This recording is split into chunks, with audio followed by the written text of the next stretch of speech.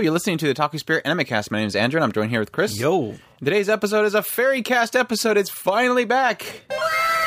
Celebration. Yay. After our last one that we recorded was April of 2016. It has been over 3 years since we've done a Fairycast. That was a scary thing, because when we first, I was like, what had happened is we did a discussion, and we were talking about how they just announced that they were record the last episode of Fairy Tail, and I'm like, that just makes me want to finish it, or get back into it now, because I know that it has a conclusion to get to, and I want to get to that conclusion.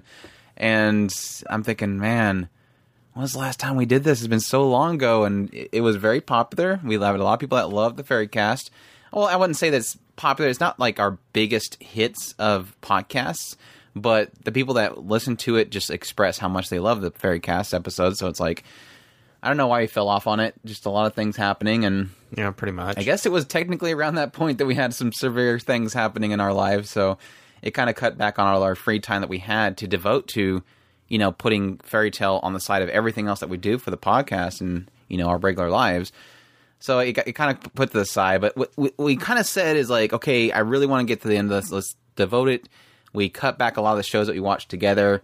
We're watching them solo. That way we can have, the co-watching time to some Fairy Tail again. And that's here we are now, as we've finally gotten down another arc. Now, I was terrified because after 3 years, I wasn't sure if I remember all the characters.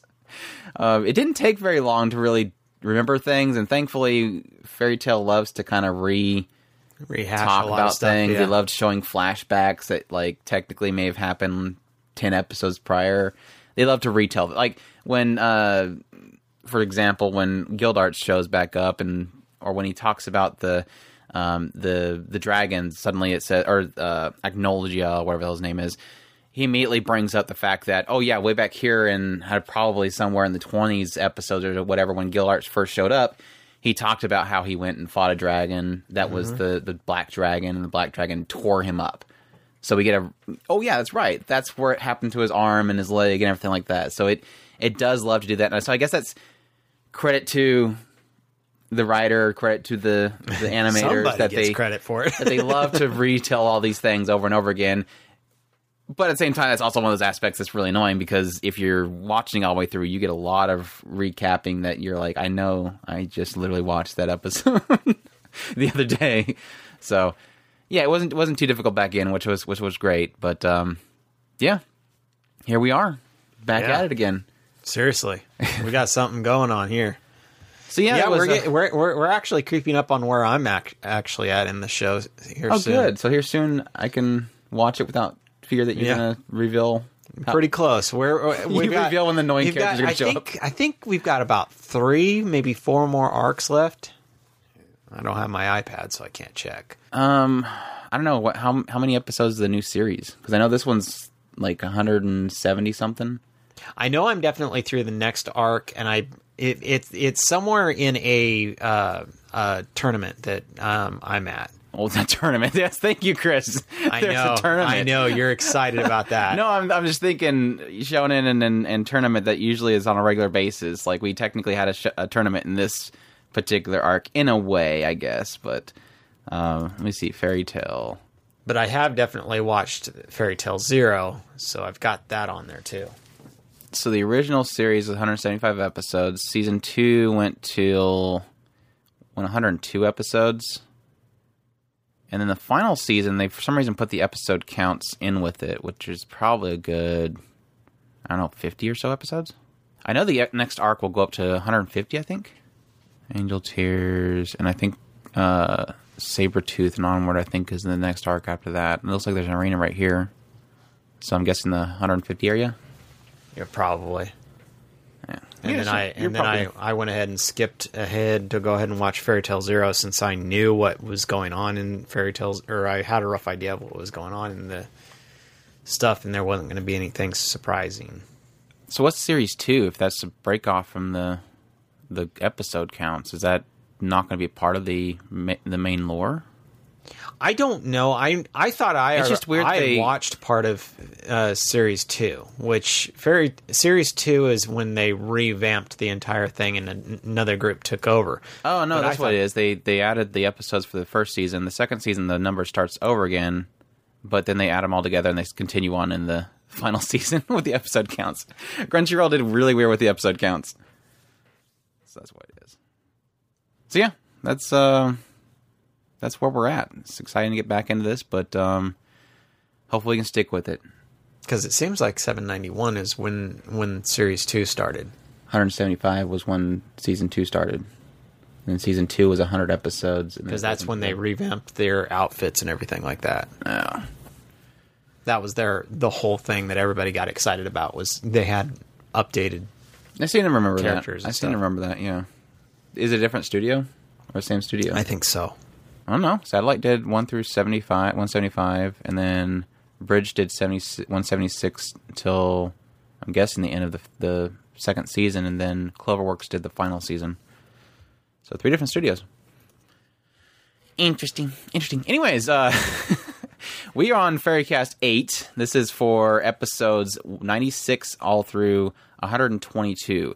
Yes, we didn't touch 123, even though it was extremely tempting, which we probably should have, because technically the next arc is only 2 episodes. So you could technically watch 2 episodes now or wait until the next. So we'll probably just bundle in with the next arc. I would just bundle it in with the next arc. Yeah, that'll work. It left for a nice cliffhanger for Andrew, even though we know nothing's going to happen to all these characters. So yeah, this is the Tenryojima arc, or the Tenro Island arc, or the Hades arc. I've heard 3 different arc names for it. I think it's split up between 2 little sections in there. One is the actual S-class test, and the other is the actual Hades arc, which or Grimoire Heart. Grimoire Heart. There, thank you for giving it another name.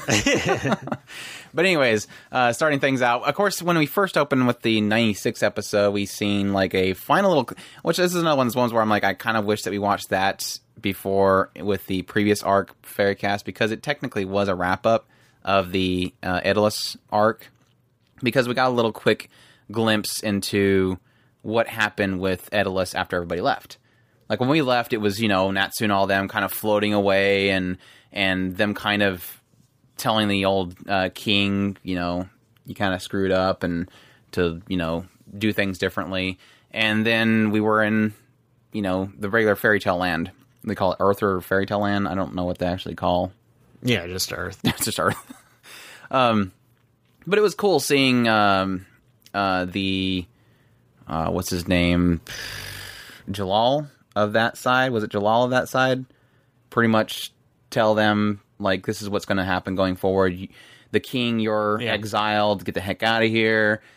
He appointed everybody that was a part of the king's team to have to help rebuild rather than to be punished. And that was their punishment, was that they had to fix things. Yeah. And so that was kind of a cool little put away there. The fairy tale guild of that world decided to, I don't know, somehow pack their entire guild on this huge crane and drag it, physically drag it all the way to the kingdom so that they can start doing guild requests there and help, rebuild the town using, quest guilds, or what do you want to call them, requests or whatever. Yep. So that was kind of cool, all that kind of stuff. What else did we have? I think there was a nice little reveal of the king being possibly Makarov. Yes, that was weird. No, it was because it showed back in the Earthland, and everybody was kind of going, yeah, I remember seeing one of you over there, and yeah, you were really crazy. Of course, so they have to go through the entire list of how everybody was different in that world, and then they kind of said, I don't remember if I seen a Makarov over there, though. And then it, like, points at the king, and it was like, did it kind of hint the idea of, is it really him? Not really so much that, I recognized somebody there. It did kind of imply it through something that they were doing when Makarov was, when the king was kicked out, they did the fairy tale goodbye symbol, and that was kind of hinting at it. And then a few minutes later, I think it was Natsu. Was it Natsu or one of the other guys were sitting there trying to? I think it was Natsu that was saying that he thought he recognized, or that he remember him somehow being there or something like that. So yeah, that was kind of funny. So, and then back at the Earthland, we pretty much everybody learned that Lysana's not dead. Yes. So they get all the wonderful realization that everybody got a long time ago, and so then we have to go through everybody kind of being mopey and sad about that, or not sad, but joyous that she's back. So that was fun. Let's see. That's when they mentioned the fact that Juvia over there was different. That was because Juvia wasn't there, right? Because I think in this first episode they kind of went over the fact that, hey, the Juvia over there is actually, Gray is obsessed with her, right? And she's like, I really want to go over that land so that I can have Gray that's obsessed with me. I thought that was kind of cute. Let's see here. Now I guess that was it. And then we got to move on to the Magic Council being reformed. So that's interesting. I didn't remember anything about the Magic Council when we went in there. So I was like, oh crap, here's the stuff that I don't remember is the Magic Council. I'm like, I think I remember them being destroyed by Jalal. Yes. And so I was like, okay, I'm starting to remember this. Let's see here. And they basically want to take down Fairy Tail like everybody in the entire world of Earthland, which is nothing. This Magic Council just has this weird obsession with Fairy Tail for whatever daggum reason. They think they're too powerful, probably. So, and then finally we got a reveal of Zareth, who wants to find Natsu so he can finally put him to sleep. So that was interesting. We finally got our, like, the moment that he shows up, I'm like, that's totally that guy from Naruto. Sasuke? Yeah. Oh no. Totally looked like Sasuke. Well, I guess to a point, but he's not really Sasuke. No, he's not. He's not. But he's very emo. Well, I guess Sasuke's emo. No. Trust me. There's a Sasuke coming. That's not Sasuke. No, it's funny. We've got with him. It was so funny because the first time I watched Fairy Tail, I totally didn't catch the guy's voice because I had not really been introduced to him per se in a character that I really truly loved. And Andrew picked it up right away, and it was so funny to have it was Rakugo Shinju, and it was just wonderful to hear his voice in another character that's just off the wall. I at very first I was very worried about him because he's got such a kind of a failing voice, that's why he was so great in Rakugo Shinju, is because his character got so old that he was able to kind of amplify that kind of jitteriness to his voice, that kind of failing to his voice.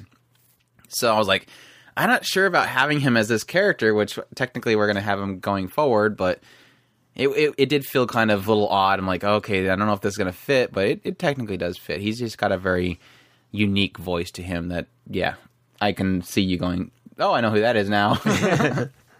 Or it was kind of odd that you didn't notice him when you went into Rakugo Shinju, but... No, he wasn't really much of an important character the first time through, so... That's true. There you go. Or at least that's what I assume at this point anyways. He seems like he's going to be an important character going forward, but we'll see, I guess. And then starting in 1997, the biggest thing pops up that was the stain of pretty much this entire arc was Kana suddenly saying that she wants to leave the guild. Which then becomes a thing throughout the entire arc. Absolutely dumb. I'm sorry. That was frustrating. I love Kana. Please don't misunderstand me. I love Kana. But I'm gonna leave. Okay, I guess that's spoilerish. So let's let that be for right now. But yeah. Well, this is a spoiler cast for the entire arc. So if you want to bring up something now, it's fine. The fact that Kana was wanting to leave because of the fact that she didn't feel like she was worthy to be an S class, or if she didn't get S class, she's failed so many times because she has to tell her dad that she is his daughter, and it's like, okay, where did your mind come up with this weird conglomeration of an idea here? Well, that was one of probably the most frustrating things about the storytelling in this particular arc, is that I don't see any reason why they couldn't have revealed that at the time, because it really felt like they just dragged on her character and made me hate her. Like, by the time they finally revealed why she was doing the things that she was doing, I was so frustrated by her because she was so mopey. Like, oh, I need to leave the guild. I'm going to try one more time, but then I'm leaving the guild. I wanted to leave the guild before they did this, but now they're doing it again, so now I got to do it. But then this time, if I fail, I'm totally leaving the guild. And it was just kind of like, why? Please tell me. And then they do the whole thing where she reveals it to Lucy, but they cut it off. So you don't find out. It's like, stop. This better be really important. And then, like you said, it didn't really turn out to be that important. So, well, it's important to her, but it didn't deserve that much kind of drag out for it. So yeah, it was one of those. Plus, how she was like betraying people and leaving Lucy unconscious in the middle of nowhere when there's tons of people attacking. I'm like, oh, Kana, you're ruining this character. Yeah, it is funny because, like I said, I really love Kana, and she was her reveal was technically one of the highlights of this particular arc. I mean, there was a couple of other reveals that really kind of stood out in my mind as far as things. One of them, not so much. I was a little bit disappointed in that reveal, but it is one of those things. It's like, I really loved the emotional tie that she kind of revealed at the end with Gildart's kind of breaking down. I mean, although it was kind of cheesy, it was still kind of. I'm so mixed on the injection of humor in there because like it was a funny joke, but at the same time it totally ruined the moment. But then it kind of like goes record scratch, turn back. Okay, now we're serious again and we're crying. It's like don't tease me like that. Don't throw jokes in the middle of this kind of thing. But yeah, it's one of those things that I really did enjoy that particular reveal. The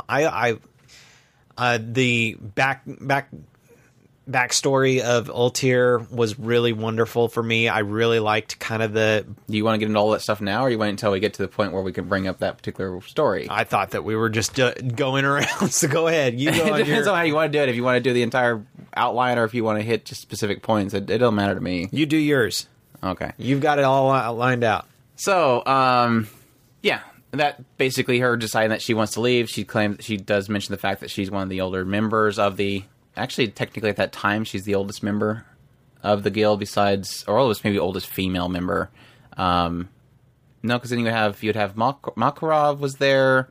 I don't know if Laxus was there, or I don't think Urza was there when she first joined, because Urza and Natsu and all them joined later. So I guess the only person that would have been there longer would have been Gildarts, right? Yeah, but Mira Jane was probably longer there, and I would assume Laxus followed Makarov for a long time. I don't know that Mary Jane was there or not.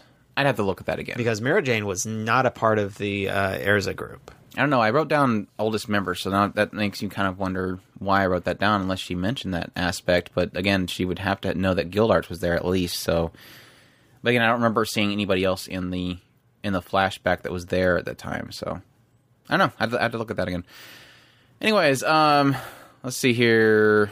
Yeah, then that's when they announced the S-Class Wizard Advancement Exam, and he had Makarov on the stage with Mira and Urza, all the S-Class members, announcing the fact that they're going to basically do this exam where they're going to choose a group of people that are all going to be eligible to become S-Class, and they can grab one person to be their partner. So...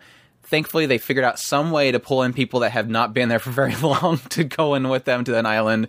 But yeah, they chose Natsu, Gray, Kana, Wendy, Elfman, and was it Freed? Or was it Freed or Big Slow that was chosen between those two? I think it was Freed. Seems like Freed was. Because he seems like he's a more powerful one. Lisana, Levy... And that was it, right? Evergreen came with Elfman. Yeah. Then they chose their partner. So yeah, it was Natsu and Happy, Gray, Loki, Lucy went with Kana. Mess showed up out of nowhere and decided to join Wendy, and Big Slow joined Freed, and Juvia joined Lisana. and then Gajil joined Levy. So that was all those teams. That's a lot of teams. Yeah, Lysana actually joined Juvia. Juvia was up for Escalade. So what do you think of the pairing, the moment of pairing, I guess? If you want to go in further with each of the pairings, that's fine, but just the moment of pairings. Of course, the big funny one was obviously Gajil joining Levy. Because you had the two guys that were like, oh, Levy, you're going to choose one of us. We'll totally help you win. And then out of nowhere, Gajil just goes up and picks her up and said, oh, I'm going to help you fit S-Class. And that kind of doki her. I've always loved Gajil and Levy. From the second that they were kind of revealed as a possible ship couple, all they've done has just absolutely kind of just added the mayonnaise and the cheese to it. It just weird. It gets better and better every time they're on the screen together, because Levy absolutely works perfectly for Gajil, and that's one of the things that it's kind of the Beauty and the Beast kind of thing. I guess she's the anchor for him and his kind of craziness, but she's also the confidence for her. Yeah, he absolutely having those two guys there going, Levy, let's go and do this, and him just kind of boom. They had nothing on him, so yeah, it was great seeing that. And see, that's the frustrating thing, because they were easily the cutest group, because I mean, all the other ones, there wasn't like an actual pairing of romance. It was just kind of, besides Elfman and Evergreen, obviously, but everybody else was kind of just helping each other because they wanted to help each other, or they were just friends. But they were the one that was kind of like this possible ship couple, and so that's what kind of made them really, really cute in their adventure. But it did frustrate me that they were kind of, when things started hitting the fan and the other guild shows up, it's like, wow, they were the ones that was like, I mean, technically, Gajil was the most underplayed of the entire arc. I was like, Gajil got knocked out at the very beginning and then never does anything again after that. I'm like, what the hell did they do to Gajil? He's suddenly this weak sponge that can't do anything, and he's knocked out for the rest of this arc. They did the same thing to Levy, because Levy is not weak in any way, Levy shape, or form. Yeah, I would say that she wasn't powerful, but at the same time, at least she was shining in that arc. Yeah, she had her moments. It didn't seem like they were playing either. Well, it seemed like the entire group, to be truthful, was having a really rough time in this arc.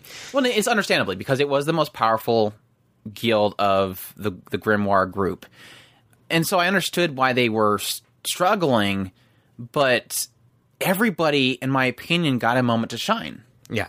Like, Evergreen got a moment to shine. Elfman got a moment to shine. Wendy technically got some pretty good moments as well. Everybody had even Big Slow and Freed beat the crap out of the two guys that knocked out Gajil. And I thought that Freed and Big Slow was like going to be these throwaway characters, and they were like super awesome in this. Well, they did technically work for Loxus for a long time, so yeah, it's natural that they would be kind of awesome. Yeah. I guess. And they've had their moment to fight, and technically Freed did give Mary Jane a run for her money in that one competition as well, or that one fight as well. So I don't know. I guess I downplay them too much because they seem like really throwaway characters that aren't part of the main team. But I don't know. I guess overall, I felt very frustrated with what they did with Gajil, because I do like Gajil, and he seemed like a really solid character. And this one, he just seemed like he got thrown to the wayside for the ability to kind of, raise up a bunch of other people that I didn't feel were as prominent, which I guess is my own fault.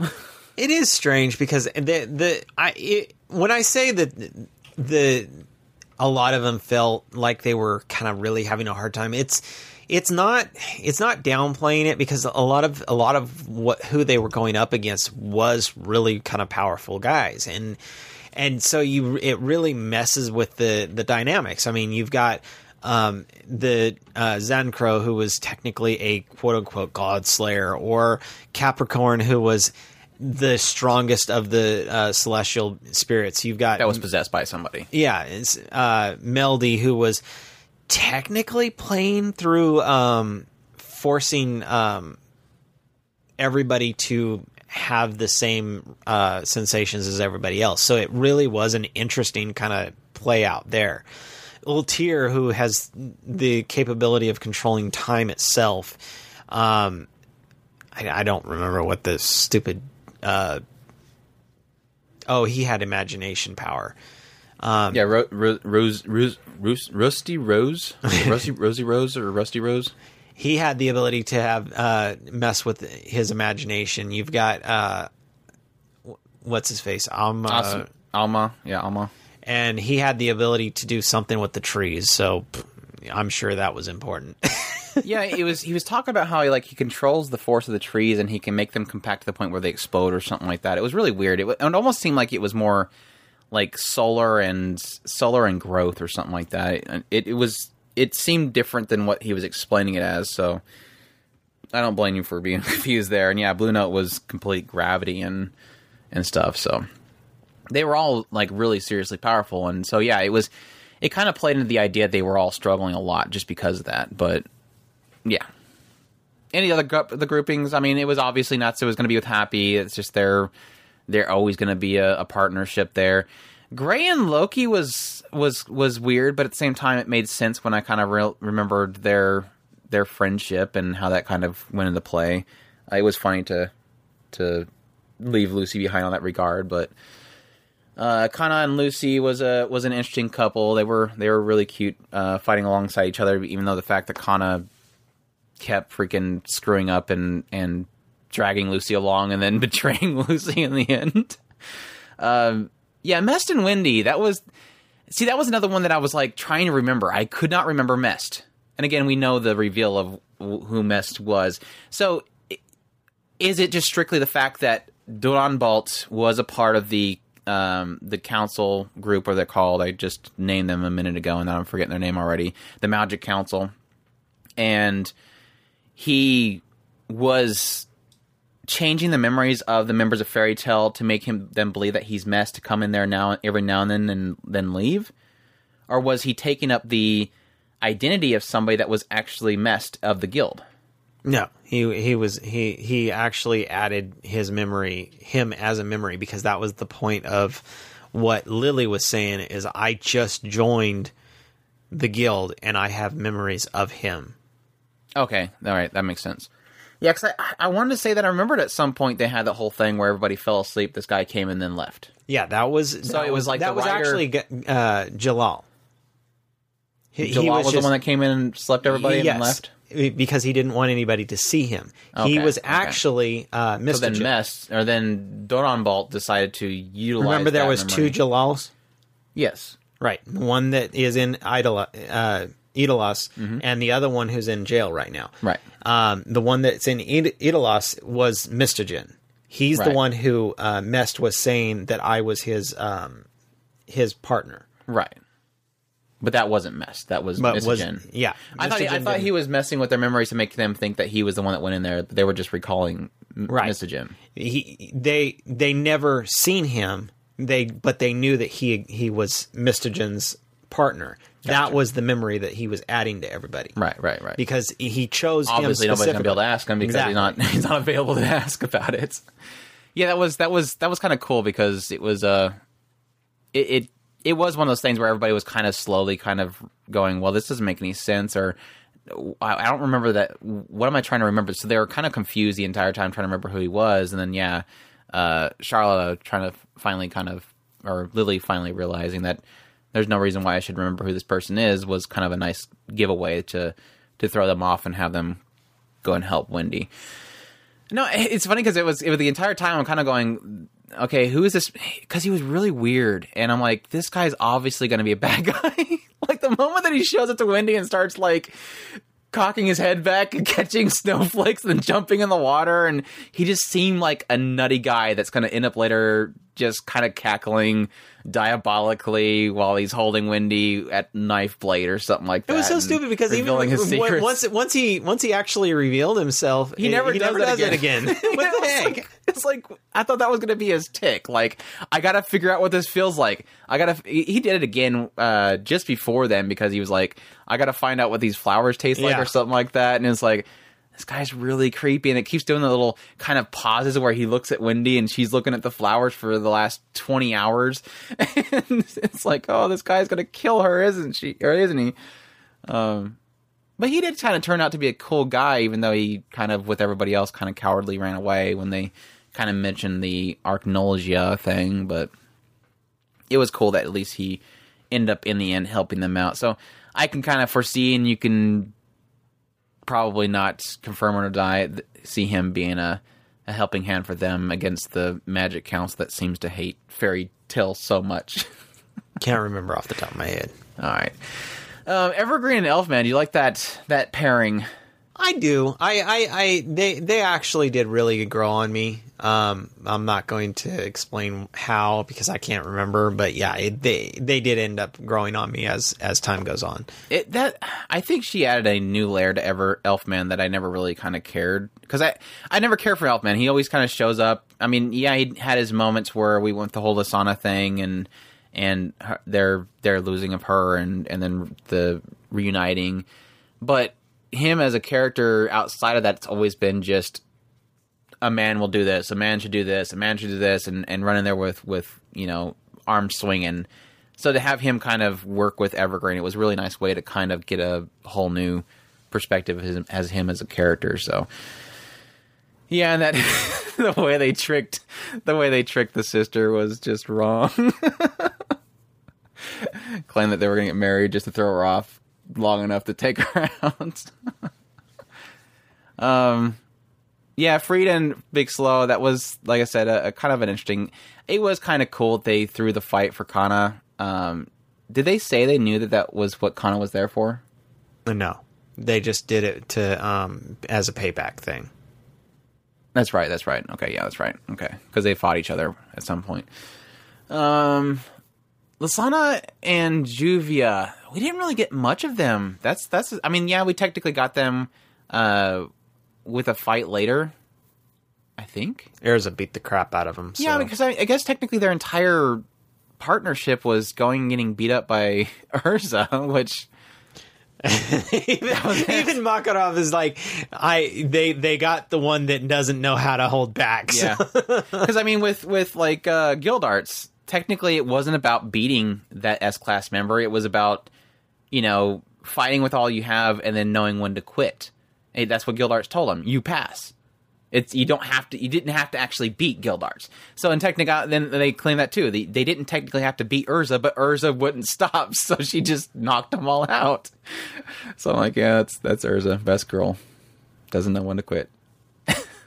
Even Erza got a nice arc this season, so that was great. Or a couple of fights. So we already went through Levy and Good Jill, and that's pretty much it. So.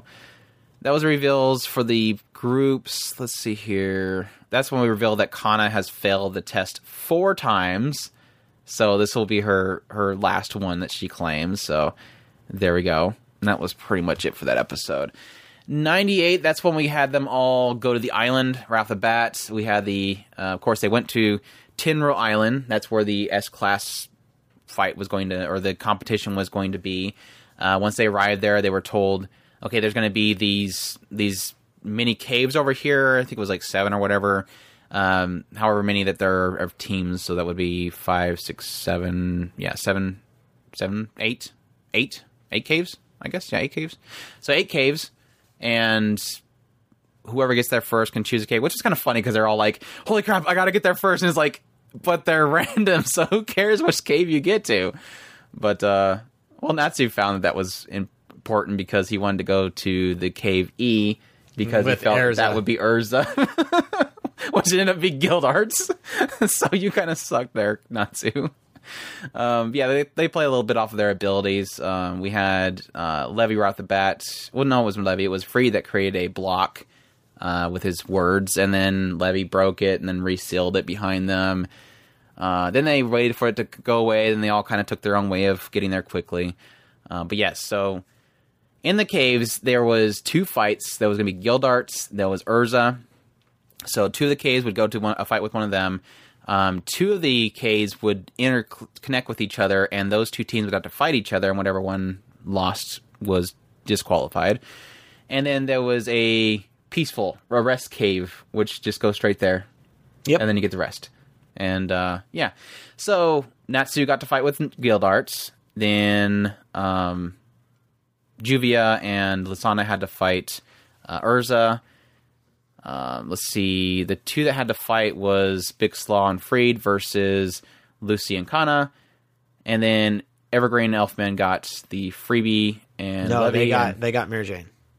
Yeah, Mary Jane. That's right. I totally forgot that was Mary Jane one. And then Levy got the freebie to the resting spot. So what do you think of the fight of Natsu versus Guildars? Levy got the freebie? All right, correction. Natsu and Happy run into Guildarts. Gray and Loki run into Wendy and Mest, so they have to fight. Lucy and Kana run into Freed and Big Slaw, so they have to fight. Evergreen and Elfman run into Mary Jane. And then, who am I missing? Lisana and Juvia run into Urza. And then Levy and Gajil get the freebie. So what do you think of the fight between Natsu and Gajil? I guess. Not Gajil. Guildarts to start off. I really liked that one because it was one of those that actually kind of played into helping Natsu grow as a character, especially that ending. It was one of those forcing him to realize the limitations of his own capabilities, and not saying that you can't grow, just saying that at this moment you are not as awesome as you think you are, and you have to realize that there is a point in which not even you can overcome something, and that it wasn't a teardown so much as a look. There is a limit to where you are right now, as you are right now, and even at some point you're going to run into a character who is so overwhelming that not even you can defeat them. You have to see that limitation and be able to do something at that point. And that's one of those kind of frustrating things that they kind of keep bringing up, and it's kind of funny because the moment that they really had Guildart say, okay, here is my real power, and it completely floors Natsu, it's like, it is one of those moments where you realize, can any of these people in the guild be an S-class? Because obviously, Urza's like the only one that really they kind of show at weak points. It's almost like her status as S-class is really in her diligence and training and her capabilities, her, I guess, Swiss Army knife of her ability. And Mary Jane is also another one of those ones where it's like, they really downplayed her in this particular arc. But technically, when she's in her super demonic form, she's like untouchable, and that's what we kind of seen with her fighting. Was it Freed? I think at the time was like her big reveal that she's got this really overpowered side to her. But it was almost one of those moments where you're like, does any of these people have the capability? Because my initial thoughts when going into this S-class thing was like, okay, the only one that I can see in this entire group, they're not going to make any of the main cast S-class at this point. There's no way they'd be put in that rank. So the only person that I really seen possibly putting that point was probably Kana through some kind of circumstances, but she's technically like the weakest out of all of them in a sense. And what we've seen, at least, is her abilities are pretty dang weak. She has these cards that she's almost like Lucy, where she utilizes this kind of gimmick that is her ability. Not so much that she herself is strong, she has a gimmick that she plays off of. And that's Lucy's issue has been this entire time, is that she's got this gimmick of the different astral zodiacs that doesn't really do much. Yeah, and they downplay those celestial beings so much. It's like thankfully she's got Capricorn now because he can actually do something. And I'm like, don't now. My immediate thought was like, now she has Capricorn that actually does something. Loki technically was her strongest before then. All the rest of them are goofy, and every time she has to fight, she just shows them all off and they all act goofy again. Whereas, like, is now Capricorn going to turn into that? Are they going to make Capricorn super weak now and a joke like everything else that she has? It is. It's one of those things. It's like, are they really? I mean, because especially they're played up as the celestial beings are these overpowered beings. and yet somehow because of their tics, they're absolutely useless. Like, for instance, Aquarius is the obvious one because she supposedly is so super overpowered that nobody can stand up against her, and yet every time she's brought out, she ends up attacking Lucy. Right. Okay, so what's the point in even having her? Why do you even bother bringing her out? Bothering her out. Hey, we got some fan service from the maid one, and Virgo is awesome. I like Virgo. Swimsuit digging up holes. He may.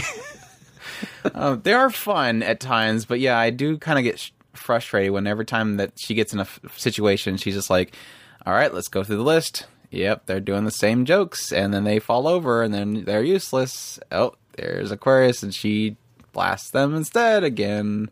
It's almost it's almost like they play off her ability as a way to show that, okay, the bad guys are really not as strong as you think they are. Otherwise, maybe they'd be serious. I don't know.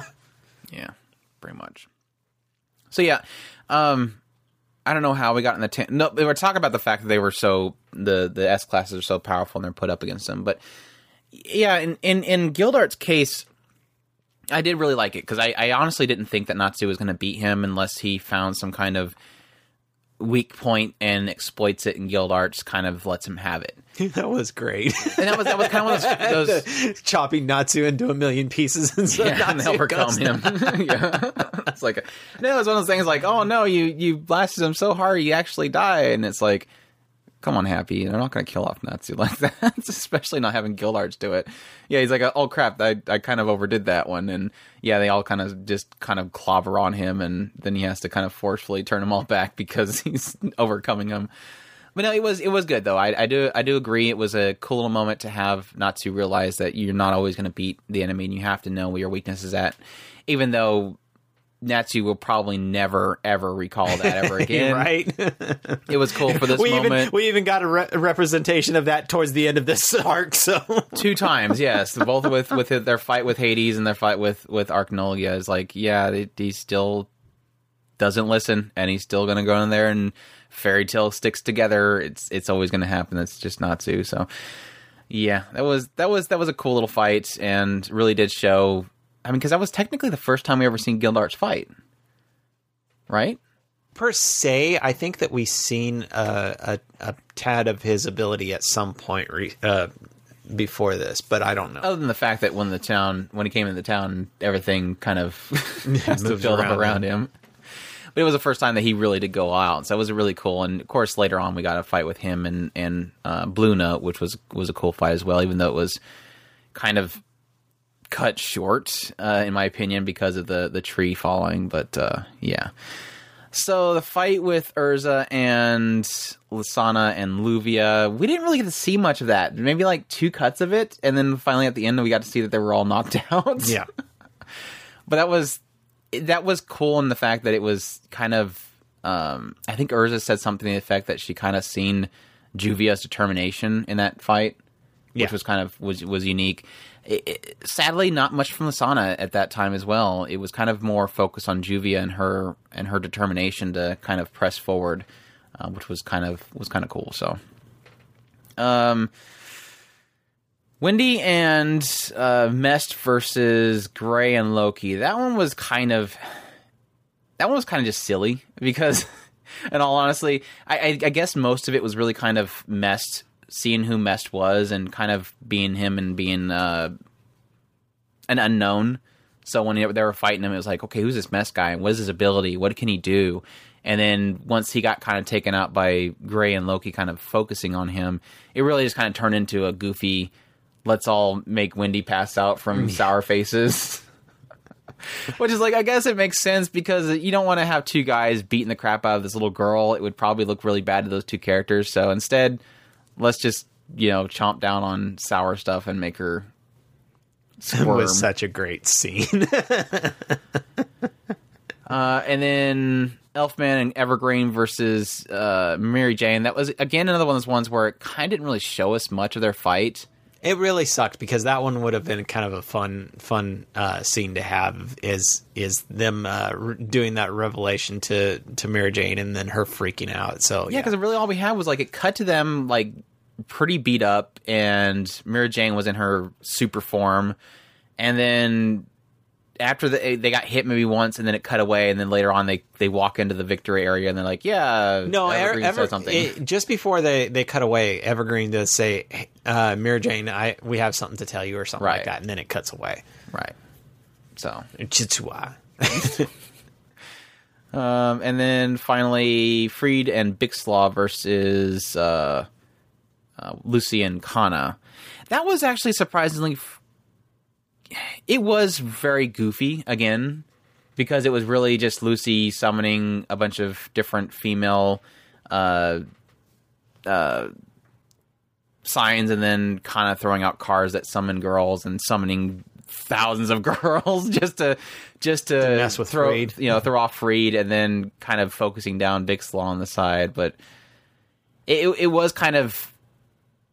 It felt kind of cheated afterwards when you kind of realized they kind of threw the fight. And it kind of felt like that was the case just because they weren't really doing much. I mean, it was really one of those things. When Lucy and Kana went in there, I was like, I don't think Freed and Bixlaw are the greatest. I do know that Freed is pretty darn OP Freed is very OP. If they write him outright in a fight, he is really OP. Bixlaw is kind of... I've never really gathered Bixlaw, to be honest, but I just knew that Kana and Lucy weren't powerful, and it's like, how are they going to beat Freed alone? And that's what I was saying about Levy. Levy is technically supposed to be really overpowered as well, because she has the ability to alter the runes. Right. He just makes perfect runes. She has the ability to mess with runes, and so it's always been one of those things. It's really, really frustrating to get her underplayed as much as she is. Just like Freed, when he gets underplayed, it's like, why? Because if their abilities, I want to say they have the ability to mess with other people's magic. Is the way they've played it off. So it's one of those frustrating things. It was really cool later on when you had Freed and Levy were kind of... it seemed like Freed was teaching Levy about the runes that he was doing and helping her. Like, he was telling, don't put any gaps because that'll completely ruin the entire inscription or whatever. And she was kind of thrown off by it, but she was technically learning something through him. So I was like, okay, cool. Maybe she can, I don't know, be an apprentice to him and learn more. That would be kind of cool. So, but yeah, they kind of summoned a bunch of chicks, threw off Freed, beat up Ricksaw on the side, and then went on. And then, like I said, they kind of revealed that they threw the fight for them, but it was fine. And then after everybody got... Is that everybody? Yeah, everybody went through. So we got left with Natsu, Gray, Kana, Elfman, and Gajil, or Levy and Gajil. So that was the final team that kind of went to the end part. And they revealed that they have to find the grave. Then they say they have to find the grave, specifically. So they got to find the grave. Right. And so they all kind of go off to try to find the grave. And that's when Elfman and Evergreen run into Zareth. And Zareth's out there. He's complaining about how he's got to find Natsu, and he didn't say he had to find Natsu, but he said that he's, go away. It's coming back or whatever. And then Natsu shows up out of nowhere and gets them all to duck down because he releases this kind of weird aura that kills everything around him, and then kind of points out that he was looking for Natsu the whole entire time. Natsu's like, I don't even know who you are. What the heck are you doing here? And then did he leave at that point? I forget how they got separated after that point. I think he walked away. Did they walk away, or was that when the guild finally showed up? I'm trying to remember when they showed up. No, he walked away, and they didn't follow him. That's when Grimoire... Yeah, he might have walked away, but that's exactly when Grimoire started attacking, though. So yeah, that's when Grimoire attacks. I guess the first ones that got into a fight was Gajil and Levy with the bird guy and the samurai that also had the ability to create runes through attacking. Like, he does like a slash with his sword, and it creates a word of slash and right. Power and word or something. His runes are through calligraphy, is what I was gathering. He was playing with the way you were writing the calligraphy, and I'm sorry, I guess it's calligraphy. It's playing with the actual letters of the kanji, so that if it's said in one way, it means multiple different things. Yeah. And yeah, that kind of goes into what we were talking about, where even though Gajil was kind of fighting them alone, he got kind of beat the crap out of, and that was kind of a little bit disappointing. But would that be the point in which Capricorn flies in, I guess? And that's when we kind of got the reveal with Mest, because Lily and Charla kind of show up and reveal that he's not who he is, but he still ends up protecting them because they're being bombarded from the ship, and he still protects Wendy in that case, which was really cool. And that was kind of when we kind of realized he's not a totally a bad guy, that he's part of the council. That kind of went into this whole thing on the side where he ran off and met with the council that was arriving and told them, hey, everything's all right. We can't kind of blast them, because they kind of revealed that Zareth was there, and they were like, immediately, we need to blast this place. And he doesn't want to see at least Wendy get killed, because he's been spending time with Wendy, but he doesn't want them to kind of do that. So he takes their communication crystal away from them, so they can't call back and tell them to use the super duper solar beam thing. Right. Which they've done before. What was it that they kind of talked about that too? Who was the one that actually stopped the last beam? He did. They didn't. They shot it on the tower, and it turned into a big old magicite or whatever it was. Yeah, the thing itself absorbed it. Right. That's right. Yeah. That was what Natsu was eating in that one. Yeah. Natsu ate a lot of things this time. It's like, I totally forgot that he ate that gemstone last time, because this time he just was absorbing things left and right, and I'm going, holy crap, they're just turning him into like a little Kirby. He's just like, okay, here's this God Flame guy. Oh, okay, he absorbed that one. Now he's using that. Oh, here's Laxus is back, and now he's absorbing electric powers, and I was just waiting for him to absorb the dark power from the heart or something like that. It's all right. He's going to be eating Wendy's wind at some point, and then he'll be a sky fire dragon. I'm glad you finished that sentence. That pause was bad. Let's see here. Garkamon confronts them. That's when Master Makarov decides to take on the entire ship and bust the crap out of it. But then, of course, we have old Tyr on it that uses their ability to kind of restore it back to normal, which I guess I didn't realize was very important until later on, that they had to restore that ship because it had the heart on it. But, that's jumping ahead. Let's see here. That's when I guess we had Zancro confront Natsu. I guess we can go into that one. What do you think of that fight? Zancro versus Natsu. Of course, he technically beat the crap out of Wendy and all the rest of them, and Lily before. He didn't kill Zancro Natsu. fast enough. Didn't they kill him fast enough? Zancro was easily one of my more least favorite characters in this arc. And then he shows up late. Like, everybody from the very beginning fights shows up later, and it's like, this is why Fairy Tail has so many issues. You cannot... Their whole thing is they can't kill people. And it's like, that comes to bite you so bad in this arc, it's not even funny, because, yeah, Zangroff shows up. Even the stupid bird guy and the samurai dude show up later and start kicking people. 3 times they come back. And then you have the big chubby guy. I didn't get him in the list. He was annoying. He shows up again. It's like, you guys are... This is biting you in the butt real bad right now. But yeah, Natsu versus Zancro, it was funny because they almost seem pretty similar to each other. Their cockiness and kind of, I guess, craziness to their fighting is very similar. They almost feel like they're kind of copies, one being fire and one being shadow. But it was interesting for a little bit in the idea that he couldn't absorb his ability, but of course they just threw that into the trash really quickly. But yeah, during their fight, they end up bumping into Makarov, who was knocked out because he got beat up by his previous Master Dragon, which I kind of technically skipped over, I guess, at that point.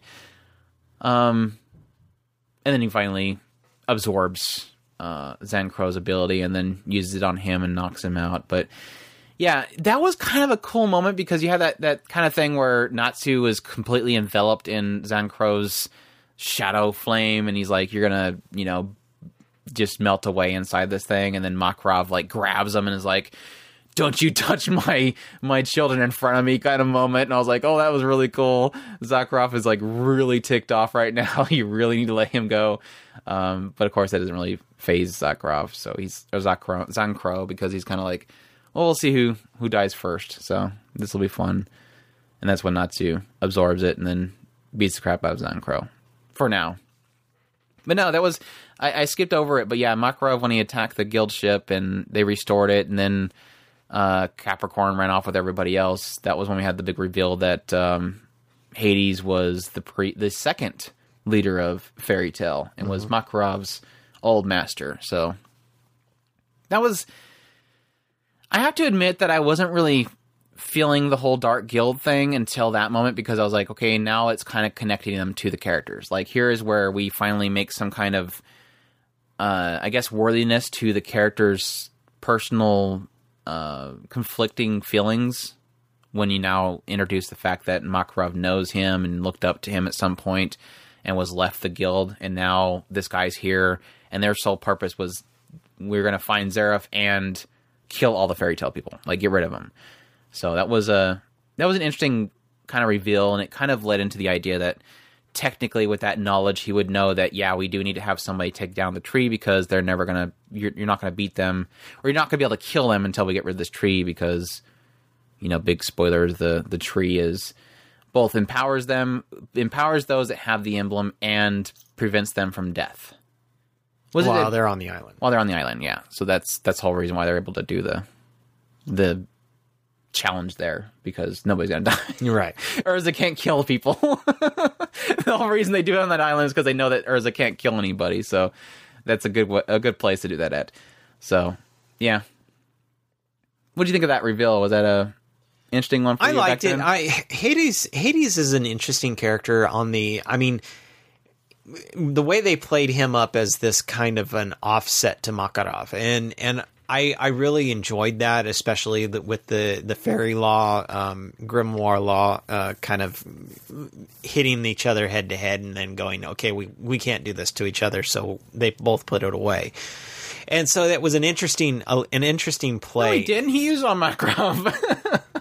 He didn't use Grimoire Law. Use something else, yeah. Yeah, he used something else. Because they both said, they both started to do it, and he said, I would rather not use this. And so Makarov took away Fairy Law, and then so he put Grimoire Law away. Because it's effectively going to end the fight one way or another. Whoever gets it off first, I guess. I don't know. So it was one of those... It's an interesting interplay, because then it forces them to actually have to use their abilities, and in that situation the older kind of gets the kind of leeway of the win in that situation. It was an interesting interplay. I did like the reveal of him being the kind of previous guild master, and that was kind of fun there. I guess I can go and already get into it, but yeah, Pretch, or Hades, pretty much was the second guild leader, and at some point he decided to give it off to Makarov because he wanted to go off and seek out basically the source. It's funny because when he started getting into it, I'm like, okay, there's a lot of shows like that. I know one of the biggest things in like Fate series is they have the mages are always trying to look for the source. In this one particularly, they're talking about the one magic that started it all. Like this, every other magic is from this one first magic, and he's trying to seek that out because he wants to get to the world of what was it called, the one world magic or something like that, one magic world or something like that. It was like this idea that you get to this point where anybody that doesn't have magic would be was gotten rid of, and so it would only be a world of magic, and that's obviously not a cool idea because. What is it? What was it like? Only 10% of the world has magic or something like that? Something like that. It would have been a huge genocide. No matter how you look at it, a lot of people would die. And of course, that's not going to fly with anybody in Fairy Tail. But he's seeking it out, and obviously also seeking out. In looking for that, he started realizing that in order to get further and further into magic, it had to get further and further into the darkness of magic. And then eventually he was going to seek out Zeref. And that's why they're there, is to get Zeref and to also take out the Fairy Tail at the same time. So that was his whole ordeal in that situation. So He probably figured he was going to end up bumping into Fairy Tail at some point anyway, so he might as well take him out now. Right. Or he just knows that they're probably the biggest threat that he has out of anything else. Unless, until the next arc when they reveal the next big bad guy that they want to, that'll tear everybody down. But yes, I guess then that leads into, let's see, Lasana and Mira Jane run into, Azuma, I guess to get to his entire story, I didn't really feel like I got much out of him, but besides the fact that he really likes to put weight to every fight. So he wraps up Mary Jane, or Lasana, and says, if you want her free, she's going to blow up in a little while. You got to beat me. And Mira Jane just kind of goes, ballistic and turns to demonic form, even though she's not allowed to use it very often, forcing herself to have to use it, and still doesn't win. We knew that she wasn't going to die, even though they try to make it out like she died trying to save Lasana.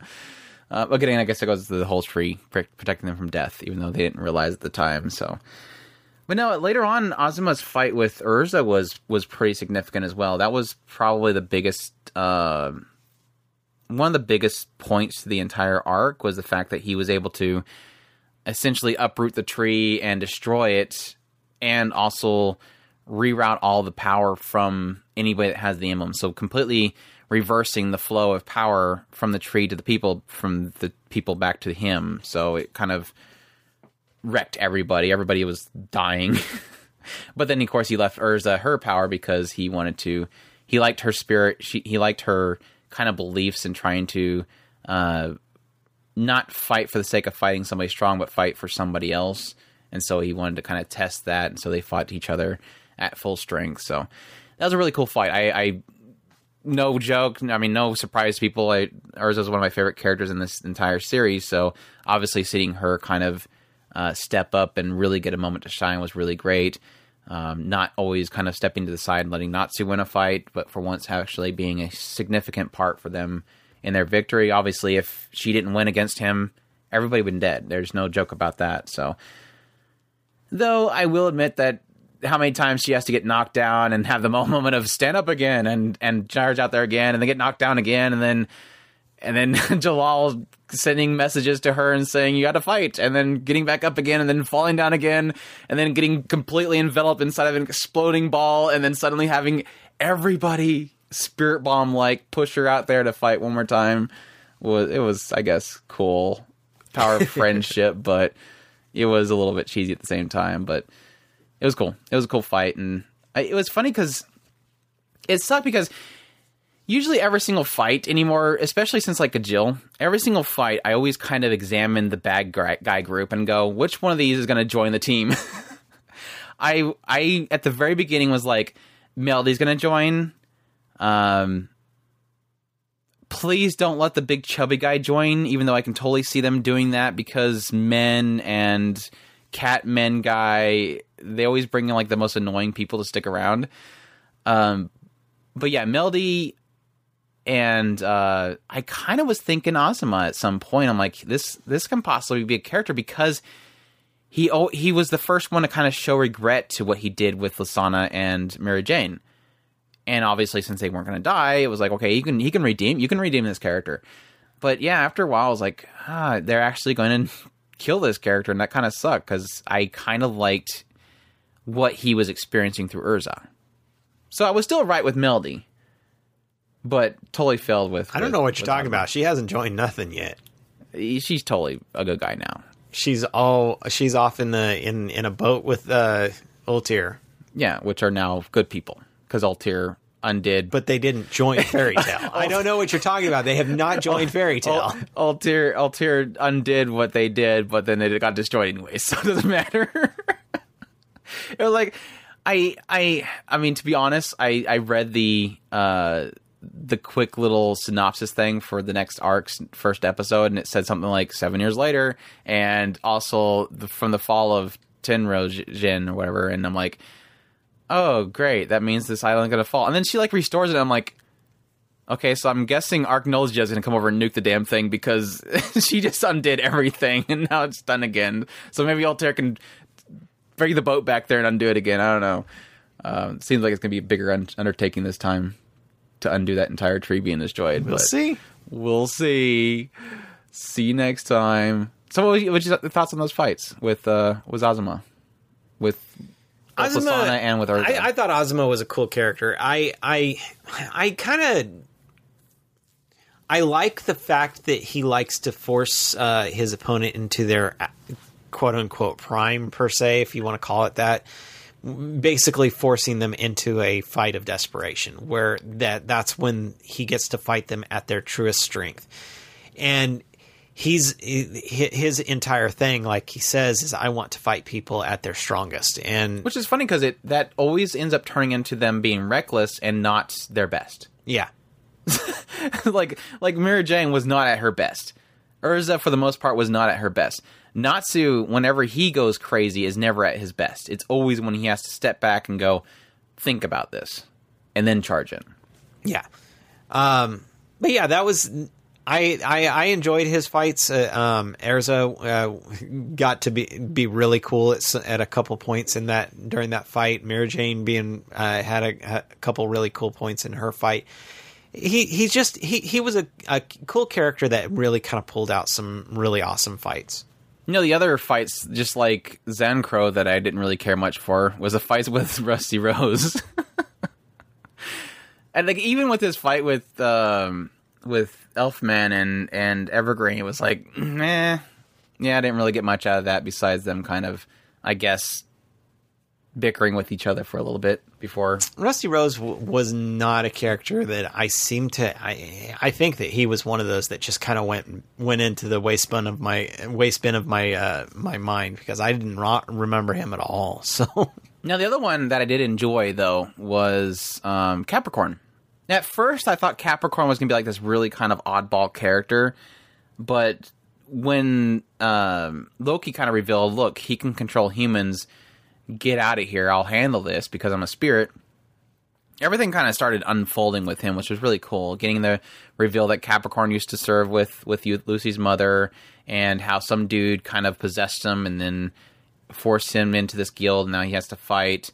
And then finally getting the reveal that Capricorn finally was able to snap out of it and push him out after he tried to possess... he was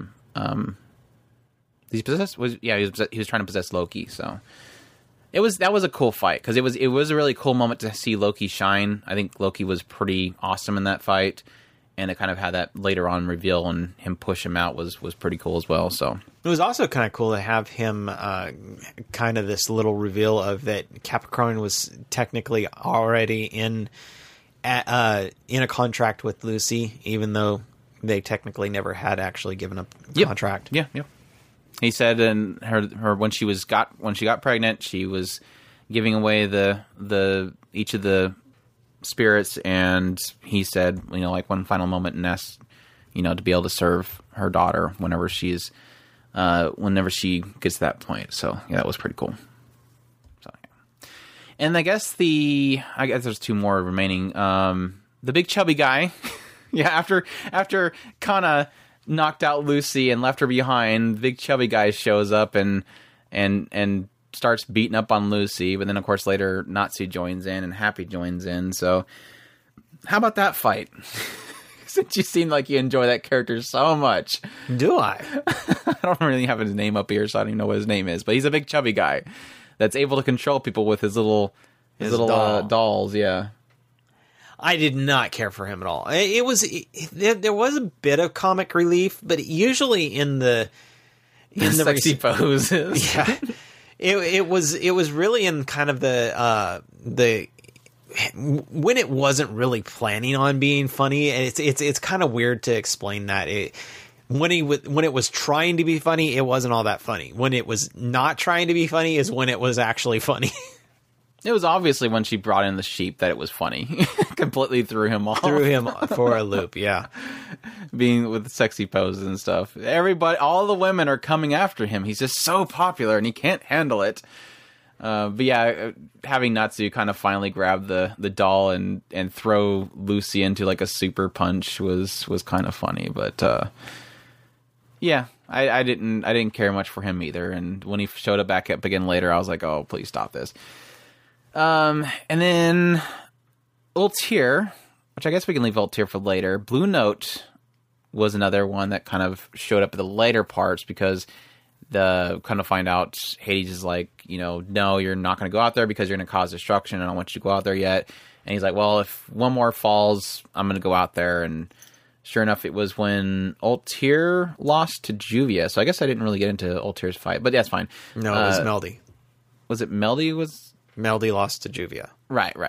So the fight with Meldy and I guess it was both. It was with Juvia, but it was also wasn't Lysana there, but she left? Who was it that was with Juvia, but they left? Nobody that I know of. Somebody was with Juvia when she first confronted her, but they might left. Have been Erza, but I doubt it. I mean, it could have been. I think it was. It might have been Erza, and then she left because she had to go secure something. It might have been Lysana because Lysana was technically Juvia's partner. No, because Lysana was with Mara Jane after Mara Jane got knocked out. Anyways, so Juvia had to fight Meldy. How do you think of that whole situation? I guess that kind of ties in with Ultir and everything. So I guess we can get into everything Ultir and Juvia and Gray and all that kind of stuff. So Ultir was kind of my highlight of this particular section. I really, really liked Ultir and how she fits into kind of fairy tale as a whole. And so and Meldy is kind of a glimpse into Ultir. So at first you get kind of this little itty bitty tidbit of Meldy being saved by Ultir, and that's the reason why she has a motive of kind of doing what Ultir wants. She hates Gray because Gray killed Ultir's mother, Ul. And so you have this weird conglomeration of a whole bunch of different motivations going at each other. Juvia loves Gray. Meldy hates Gray, and so they're going to face off at some point. They just have to face off. And so you have this figure. Her ability is to link them all together. It links them all together. So this one was one of kind of the really, really funner fights because you have a kind of the sense lock makes it to where they end up feeling each other's feelings for whatever they have. And Juvia, rather than defeat Meldy, flat out just hurts herself just to make Meldy stop fighting. And so you have this interesting conversation between the two, and you see some backgrounds between all the characters. Yeah, at the same exact time, Gray's there basically trailing Ultir as she's dragging off Zeref. Now, I agree with you. If I would say there's like the most interlocking stories throughout this entire arc, it was Ultir's story because she has been pretty much. She was at the tower. There was another situation I forget what she was at, and then she's now here, or she was at the council or whatever as that old dude or whatever. So she's been around. She's at several points throughout the story. So she has this, and of course she's the daughter of the one that trained Gray. So it's like there's all these interlocking points for her story. The other one would have been, of course, having Laxus come back was important for Makarov. Having Makarov confronted by his previous master, and the previous master's kind of dealings with the past. Kana's story and her interlocking with Guildarts was obviously an ongoing story. So those would probably be and of course Capricorn, his links to Lucy's past. So that's probably like the 5. Would I say 5 or 6? Those are the main these are stories that are kind of interlocking throughout the entire history of fairy tale, kind of coming to a collision in this entire arc. It's funny because for an arc in general, this arc was probably easily one of the weakest arcs and one of the best arcs at the same time. So I can see a lot of people really coming to head on this arc because some of the fights were just kind of meh, but the undertones and the interlocking stories was easily one of the best out of all of the arcs because of the background reveals. That's my struggle. It's like within 26 episodes, so two core Link, this probably had some of the more better moments of Fairy Tail. Like, I was engaged the entire time. I'm not sure if it's because I'm coming at this Fairy Tail after 3 years with a different mindset, because 3 years is a long time for somebody to get a different taste in certain things. I still hate a lot of the comedy of Fairy Tail, but this one had the better moments of characters and the better moments of developments for the characters, and it had some of the better fights. Like I told Chris when we watched the last fight with Hades, I was like, that was actually a cool fight. Not that it's like animation spectacular, because this show's never really had great animation. So I'm kind of one of those hopeful things of maybe in the other studios animation gets better. It does a lot of pan shots. It does a lot of still of characters sliding or something like that. But that fight was like this all-encompassing, everybody coming together, and not in a cheesy way. It was in a really mechanically cool way. Having the cats actually do something for once. Like, they actually managed to help them in a significant way. They actually technically won the fight in the end. But it was one of the better fights. And a lot of the fights they had were really cool. Some of them that I was more hyped about were less significant. Having Gajil get knocked out so easily. Having the fight between Gildarts and Blue Note get stumped and ruined so quickly. There was a lot of fights that I wanted a lot more out of that I didn't, but there was also a lot of fights like Urza versus Asuma. Granted, it felt very mechanically cheesy that Melody and Juvia had what they were doing. It felt very like, oh, well, that's, convenient. But they were still kind of interesting fights altogether. But so I know I kind of agree but disagree at the same time. It technically had a lot more going for this season than any. But yeah, there was a lot of times where it was a lot of downtime at the same time. So I would agree at the same part. But anyways, Juvia and Melody, like I said, it was mechanically cheesy, but at the same time, it was probably one of Juvia's best moments. Besides seeing her crawl like a psychotic thing out of the ring after them when she's taken away Zeref. But yeah, it was kind of cool in the idea that you kind of had them call all Link and senses.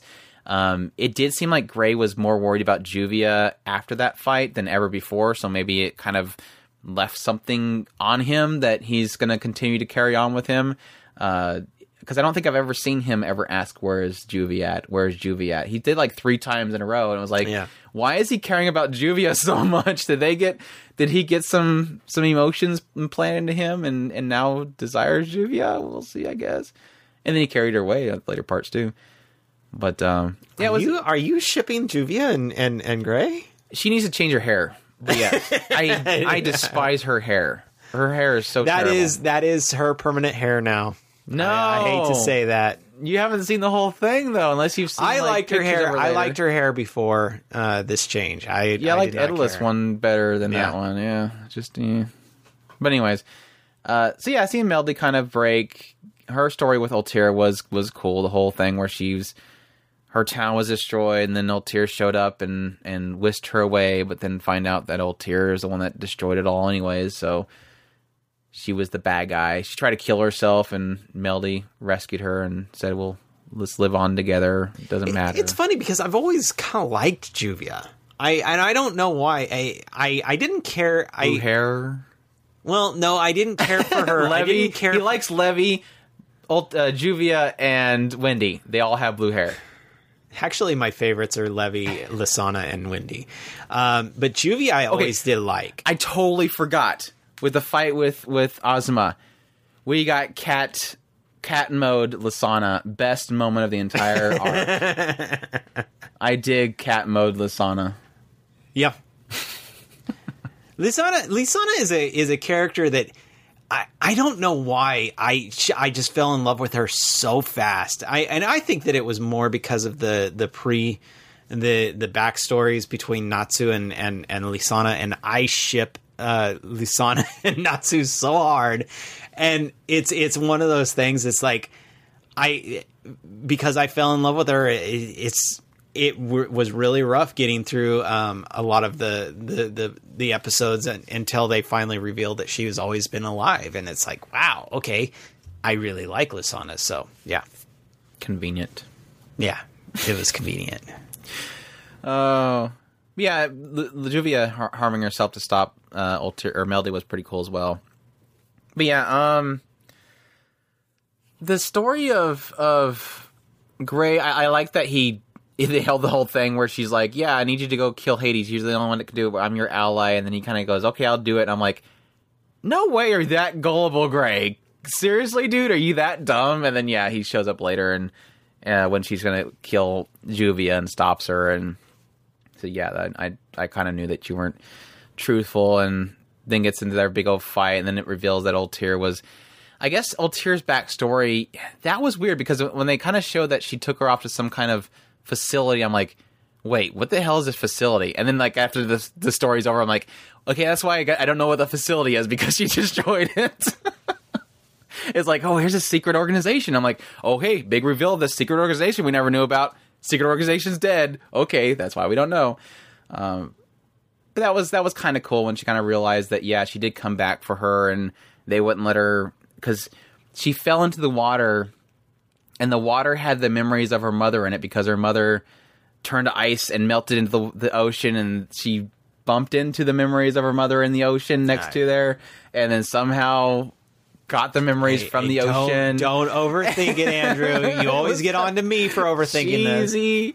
Cheesy convenience. Altair and Melody are just convenience magnets, I guess. But it was cool to have her finally kind of come to realization, fix the tree, and go off into sunset with Melody. I do look forward to seeing them again now that whole kind of, conclusions come to... I've already seen pictures of Melody in the future, so that's a thing. You've seen pictures of Melody? I was getting this picture, and I seen her future picture. She doesn't have the stupid ear wing things anymore. And so that automatically means that she joined Fairy Tail, right? Yes, she will join Fairy Tail. I don't think so. You don't know. She will put the likes of Kana to shame. You don't know. So, what was that? Is that it? Trying to think what happened after that one. I think that's all the fights. Isn't that all the fights? Yeah, we did have them do this whole defense and attack formation while Urza's fighting Azuma. Everybody else was protecting the wounded. But then after she wins, they all go after Hades. At the same time, everybody they beat before is suddenly showing up, so they have to fight them again back at the base. So you have this base fight, defense. At the same time, everybody fighting after... No, I missed it. Kana finally reveals her whole thing with her dad and goes off to... get the rune, or go to the grave, and absorbs, what was it called? The fairy light? Glitter light? Yeah, it's glitter. Fairy glitter. Fairy glitter. She gains the fairy glitter, and then she gets the help card. While everybody's being beat up by Blue Note, Lucy goes, I know who can save us. Let me activate the help note for Kana to come save us. I'm like, that's your Kana come die too button, right? And so Kana comes racing down. I'll come save you. I have the glitter. And then gets beats up. Okay, it automatically starts when Lucy is in trouble. It wasn't Lucy activating some stupid button. Okay, then let's go back and joke about the fact that I think Lucy made a joke at some point about somebody not helping her when she's like got... no, it was the clock thing, the saving thing that saved Yes. Wendy. He's like, I save people when they're in their most dire. And he's like, well, what about when I was getting the crap beat out of me by the big chubby guy? And when this happened, no, it activates when Blue Note has her gravity to the ground. Okay. But anyways, Kana shows up and we're thinking, oh, cool. Kana's going to do something cool. Do it, Kana. And then she gets beat up with the glitter in her hand and never gets to use it. And then it expires when they go to the hot tub. It's like, Kana, you're freaking useless. But yeah, she did get a good moment with Guildarts later. That was a sweet little reveal. I loved, even though, like I said, I hate the fact that it kind of goes through, okay, Kana, her mother died. She found a note that said that her father would be at Fairy Tail. She went to Fairy Tail and immediately knew it was Guildarts. I don't remember it saying his name, and I think they even alluded to the fact that it might not even be him, but just based on the fact that he couldn't even tell who it was. But he starts naming off a bunch of women, and she's like, whatever, I just wanted you to know. And then he's like, no, you are, I forget what her name was, you are blah blah's daughter, and she was the only one that I married, and please let me, take care of you. And it was a really sweet moment. I do agree. It was a really cute moment between the two of them, and really did kind of make Gildart shine as a father, even though he never knew, and created a cool little. Well, he's always had that father figure, especially for Natsu, and so right. I mean, the thing about Fairy Tail is that it really plays heavy into, and this is probably why it works so well, at least for me, is it really plays into the this guild is a family. Every one of them is important in their own way, and that's one of the things that kind of plays out, is especially with like Gildarts and Natsu as this kind of father figure for Natsu that gives him some kind of a structure. Makarov is the old grandpa that's over there. He's kind of allows this level of goofing off, but at the same time, when he speaks, everybody listens. You've got the goofy uncles are all up in there, especially kind of like Elfman or some of the other guys. Anyway, yeah, you get my point. Is there's this whole big O family. Erza is the elder sister along with Mary Jane. It's such a family environment. Yeah. So yeah, they all go off to. I guess that was that was the point that they all. Well, no, that was actually after they beat. The joining between Gildarts and Kana was after the fight with the big boss Hades. But yeah, their whole fight with Hades. What'd you think of the fight with Hades? I think it dragged on a little bit long. It was actually one of the faster ones we talked. Yeah, right. Technically, minute-wise, was probably one of the faster ones. It did have its really cool moments. Alaxis popping up when it was necessary was really cool. Kind of the introduction to the fight where all the Fairy Tail members jump in there. That was really cool. And of course, I'm like, yeah, this was not over that fast. Yeah. And so they got into it. That was really fun. Laxus popping in, like I said, was really cool. I did enjoy that. Throwing the power to Natsu was kind of a little bit contrived. I hate to say this. I like it because it was really kind of cool to have Natsu have a slightly different power, just like he did earlier They didn't specifically mention that he fed him the electricity. He just gave him it.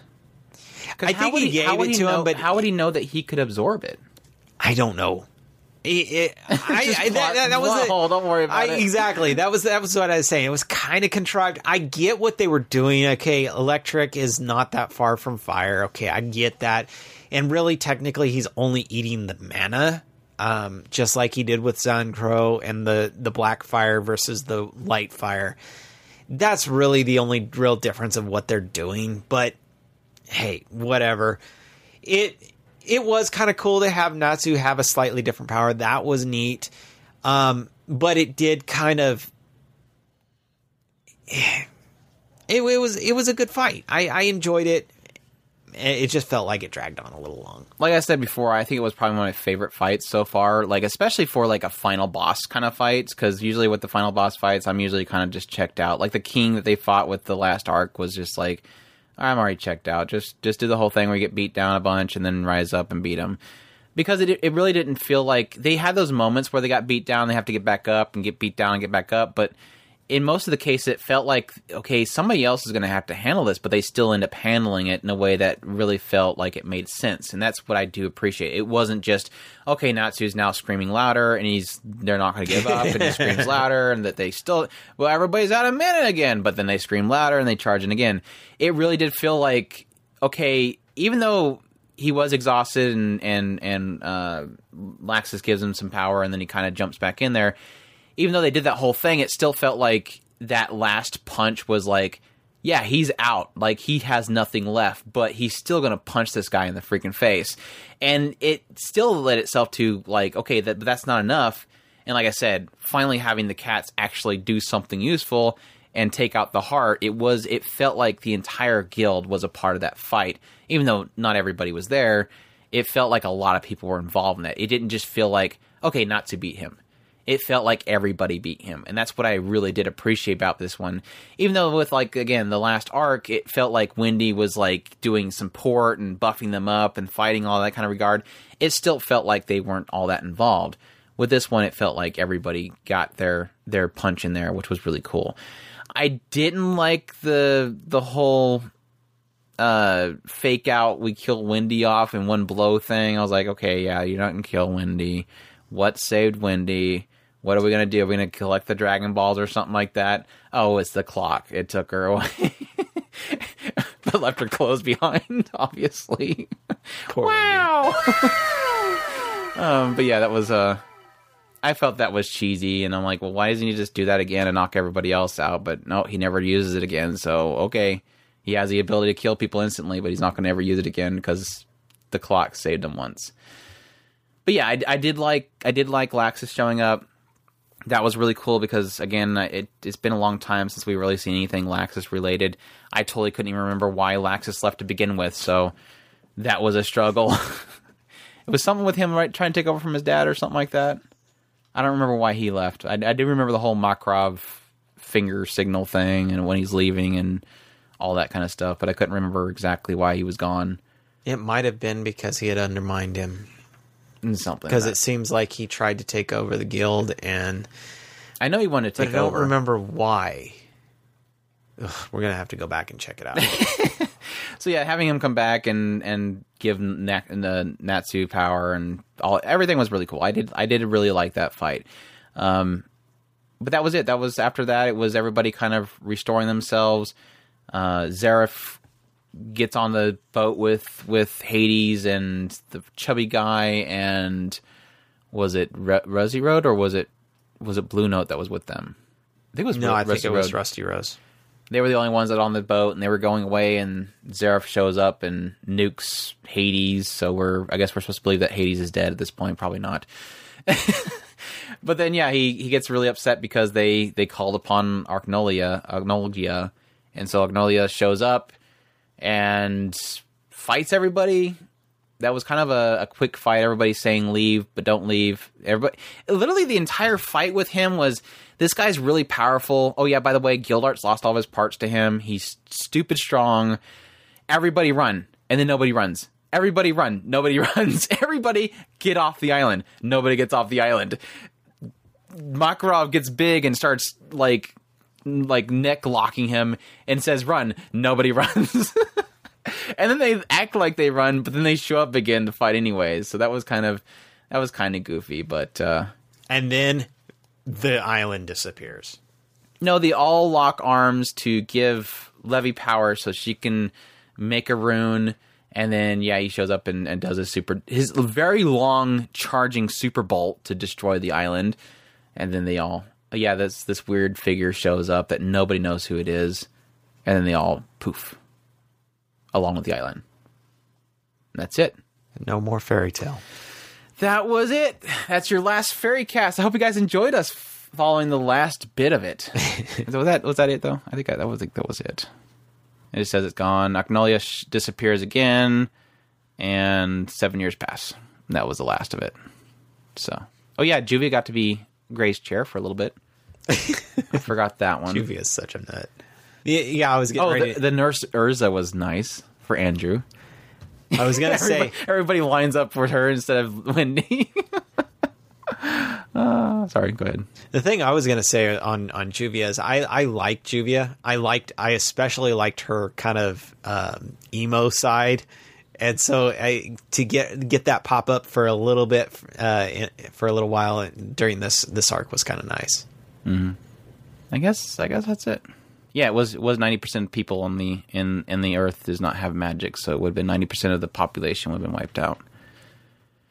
Yeah, that was it. I guess we've already mentioned our thoughts on the arc as a whole. I really did think that it had a lot of the better moments of the series. A lot of the fights, there was some. Most of the humor just still escapes me, but there was a few points that I did get a lot of cackles out of. So that was good, and a lot of good character moments in there. So hopefully, either my taste is more in tune with Fairy Tail now, or they're getting better, and I'm going to start enjoying them a lot more than I usually do. But it was a good arc. Definitely. I enjoyed it for the most part. Just a drag down here and there during some of the battles, but for the most part, it was a really great arc. How you like that, everybody? Fairycast comes back for a nice hour and a half long podcast, if it comes down to that with all the editing. But we hope you guys enjoyed this return of the Fairycast. Fairycast 8 for episodes 96 through 122. Again, I mentioned I think the next arc is 123 and 124, and then there's one that goes, I think, all the way up to 150. So if you're... I feel so bad because I realize that we used to say that, like, we're going to watch this part, so if you want to watch it and then listen to our Fairycast, do that. That people have been waiting 3 years after watching that segment for us to get caught up. So I apologize to those people. But, yeah, hopefully the next one won't take so long, but it will be till 150, I believe, is the next arc. So you can probably look online to find out which parts after Tenro. But there's one that's, like, X something, which is the year... Yeah, and then there's one after that that's, I don't know what it is. I forget what it was called. X791, and then... Oh, wait, I have it written down the bottom. That's right. Yeah, X791 arc, and then 125 to 150 is Key of the Starry Sky arc, so... Ooh, that's a Lucy arc. Good, maybe Lucy will do something important. Besides summoning each one of her people and them disappearing. I know she said you want to go see her father, so there we go. Yeah, she did say that. After seeing the whole... encounter with Kana and Gildart. So yeah, hope you guys enjoyed this Fairycast return, and y'all take care. Os!